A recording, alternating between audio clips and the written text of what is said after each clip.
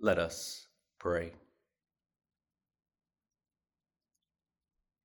Thank you, God, for good news. Thank you, God, for Easter. And that Easter isn't just one day, but every day, because of the resurrection of Jesus Christ, in whose name we pray. Amen. Here we are in Eastertide, in the glow of the resurrection of Jesus. And yet, there's fear and doubt and sadness and questions and uncertainty and unknowns about the future expressed from his disciples, Jesus's closest friends. I've always been struck by this. First, that those closest to you may not truly understand you, may not believe you, may take the longest to actually digest the truth in their heads and hearts. And second, that the resurrection and the risen Christ often stir fear and more questions, not necessarily certainty and a clear strategic plan with 3 steps for a successful life. When Jesus shows up, things get stirred up. When the risen Lord appears among the disciples and says, "Peace be with you," the very opposite happens. The disciples were startled and terrified by a greeting of peace and thought that they were seeing a ghost. Jesus has to ask them, "Why are you frightened? And why do doubts arise in your hearts?" Questions arise when Jesus arrives. So often we think answers come with Jesus and easily throw around cliches like Jesus is the answer.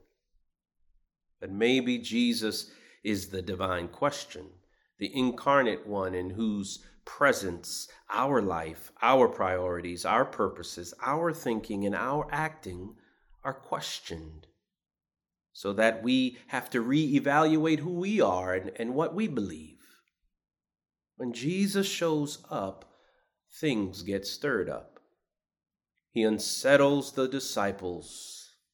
So doubts are a part of the life of faith and what it means to be a follower of Jesus. But that's not all. After Jesus tries to prove that he isn't a ghost but flesh and bones with hands and feet, we hear that while in their joy they were disbelieving and still wondering. The disciples experienced disbelief and had questions in light of everything, but they also had joy. In their joy, they were disbelieving. Doubts occurred at the same time as joy. To be clear, often in faith, there's not a sweet, clean movement from fear and doubts to joy. Often the experience of joy comes amid the fear and doubts. Joy amid the mess of the world or your family situation. Joy amid questions about the future and what work life or church life will be like post-pandemic. Experiencing joy doesn't mean everything in life or in your mind is settled. We don't have to understand everything or have it all figured out to experience joy like the disciples did. In their joy, they were disbelieving and still wondering. This reminds us that perfection in any form is not a prerequisite for joy. The disciples are freaked out in the presence of the risen Lord and yet have joy even when not fully comprehending the resurrected one in their midst. This is faith's tension. Writer and poet Khalil Gibran reminds us of joy's tensive relationship to sorrow in one of his poems. Then a woman said, "Speak to us of joy and sorrow." And he answered, "Your joy is your sorrow unmasked." And the self-same well from which your laughter rises was oftentimes filled with your tears. And how else can it be? The deeper that sorrow carves into your being, the more joy you can contain. Is not the cup that holds your wine the very cup that was burned in the potter's oven? And is not the lute that soothes your spirit the very wood that was hollowed with knives? When you are joyous, look deep into your heart, and you shall find it is only that which has given you sorrow that has given you joy. When you are sorrowful, look again in your heart, and you shall see that in truth you are weeping for that which has been your delight. Some of you say joy is greater than sorrow, and others say, nay, sorrow is the greater. But I say unto you, they are inseparable. Together they come, and when one sits alone with you at your board, remember that the other is asleep upon your bed. Verily you are suspended like scales between your sorrow and your joy. Only when you are empty are you at standstill and balanced. When the treasure keeper lifts you to weigh his gold and his silver, needs must your joy or your sorrow rise or fall. Like sorrow and joy, disbelief and joy are inseparable. In the life of a disciple, the disciples' joy rises out of the deep sorrow they had when they thought Jesus was dead forever, but now he showed them otherwise. And the way he shows them he's alive is reassuring for those of us on earth, because Jesus doesn't demonstrate his resurrection life through the world of disembodied ideas and concepts. Divine revelation, even after resurrection, is grounded in the concrete, ordinary, bodily, fleshy, tangible materiality of everyday earthly life. Jesus shows up in the flesh, connecting the spiritual and physical realms, so the holy can be wholly, WHOLLY, experienced in this world. The resurrection happened in this world, thus is experienced in this world through physical realities, including the body of Jesus. Jesus makes this point clear as he attempts to convince the disciples that he isn't a ghost. Look at my hands and my feet. See that it is I myself. Touch me and see, for a ghost does not have flesh and bones, as you see that I have. And when he had said this, he showed them his hands and his feet. While in their joy they were disbelieving and still wondering, he said to them, have you anything here to eat? They gave him a piece of broiled fish, and he took it and ate in their presence. Then he said to them, these are my words that I spoke to you while I was still with you, that everything written about me in the law of Moses, the prophets, and the Psalms must be fulfilled. Then he opened their minds to understand the scriptures. This is the affirmation of a bodily resurrection, a body that has blood-stained scars on hands and feet. A flesh and blood God, not a disembodied ghost. Jesus doesn't present a philosophy of death and life or a lengthy treatise on the logic of resurrection. His physical body is proof of his resurrection and shows them what resurrection life looks like. His resurrection is sensory, engaging all human senses. Multiple times, he tells them to see, and he calls them to touch him. Hearing is involved too, because they're talking even when he opens their minds to understand the words of the scriptures. Taste and smell come into play when Jesus asks them if they have anything to eat, which Peter Marty says is like asking if there's anything in the fridge. When Jesus eats a piece of broiled fish, that tasty tilapia, we can almost smell bodily resurrection.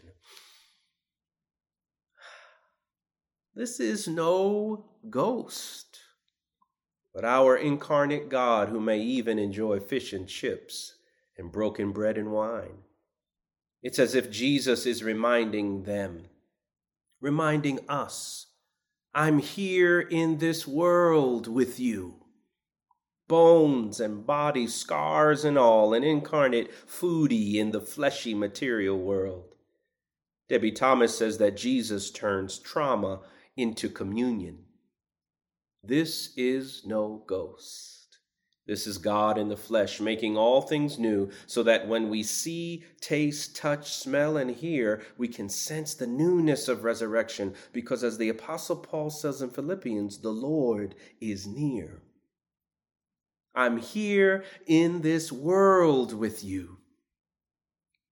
Christ's presence in the world among us through the Spirit may startle or cause disbelief, but it is also a source of joy. Joy in this world, not another. That's a promise of resurrection. Joy now and later, amid all the earthly mess, by participating in the gift of life with all of our senses, conversing with each other and Jesus, eating together and breaking bread, opening up the scriptures through words and meals and the things of the earth. Christ is present to us. As the psalmist tells us, we can taste and see that the Lord is good. We can touch and see that the Lord is good. We can smell and see that the Lord is good. We can hear and see that the Lord is good. This is a type of synesthetic salvation. Frederick Buechner puts it artfully. You pull the shade on the snow falling, white on white, and the child comes to life for a moment. There is a fragrance in the air, a certain passage of a song, an old photograph falling out from the pages of a book, the sound of somebody's voice in the hall that makes your heart leap and fills your eyes with tears. Who can say when or how it will be that something Easters up out of the dimness to remind us of a time before we were born or after we will die? Do not try to recount the gospel, he says, with the high magic taken out, the deep mystery reduced to a manageable size. Tell the truth that is beyond telling. Christ's ministry is among the mundane in this sensory world, and it's a deep mystery. So you don't have to look too far for his presence in our midst. Look at your own body, even with its aches and pains and scars in a hospital room. And it is a temple of the Holy Spirit of Christ. Look at and smell the warm baguette bread and French wine at a little cafe table. And there you have Holy Communion. Offer or receive a cool drink when thirsty on a hot North Carolina summer day, and Christ is in our midst. The sights and sounds and touch and taste and smells of creation can all draw us closer to an encounter with Jesus, the crucified, risen Lord, who is near. I'm here in this world with you, Jesus says, during a pandemic. It's a mystery that stirs lots of disbelief and lots of joy, a joy that Jesus brings at his birth and at his ascension in the Gospel of Luke. So whether he's coming or going, or whether at the beginning or the ending, the bookends of life in Jesus are joy in this world. When I've lost my direction, you're the compass for my way. You're the fire and light when nights are long and cold. In sadness, you are the laughter that shatters all my fears. When I'm alone, your hand is there to hold. You are why I find pleasure in the simple things in life. You're the music in the meadows and the streams, the voices of the children, my family and my home. You're the source and finish of my highest dreams. Jesus, You're the center of my joy. All that's good and perfect comes from you. You're the heart of my contentment, hope for all I do. Jesus, you're the center of my joy, even when I disbelieve. Amen.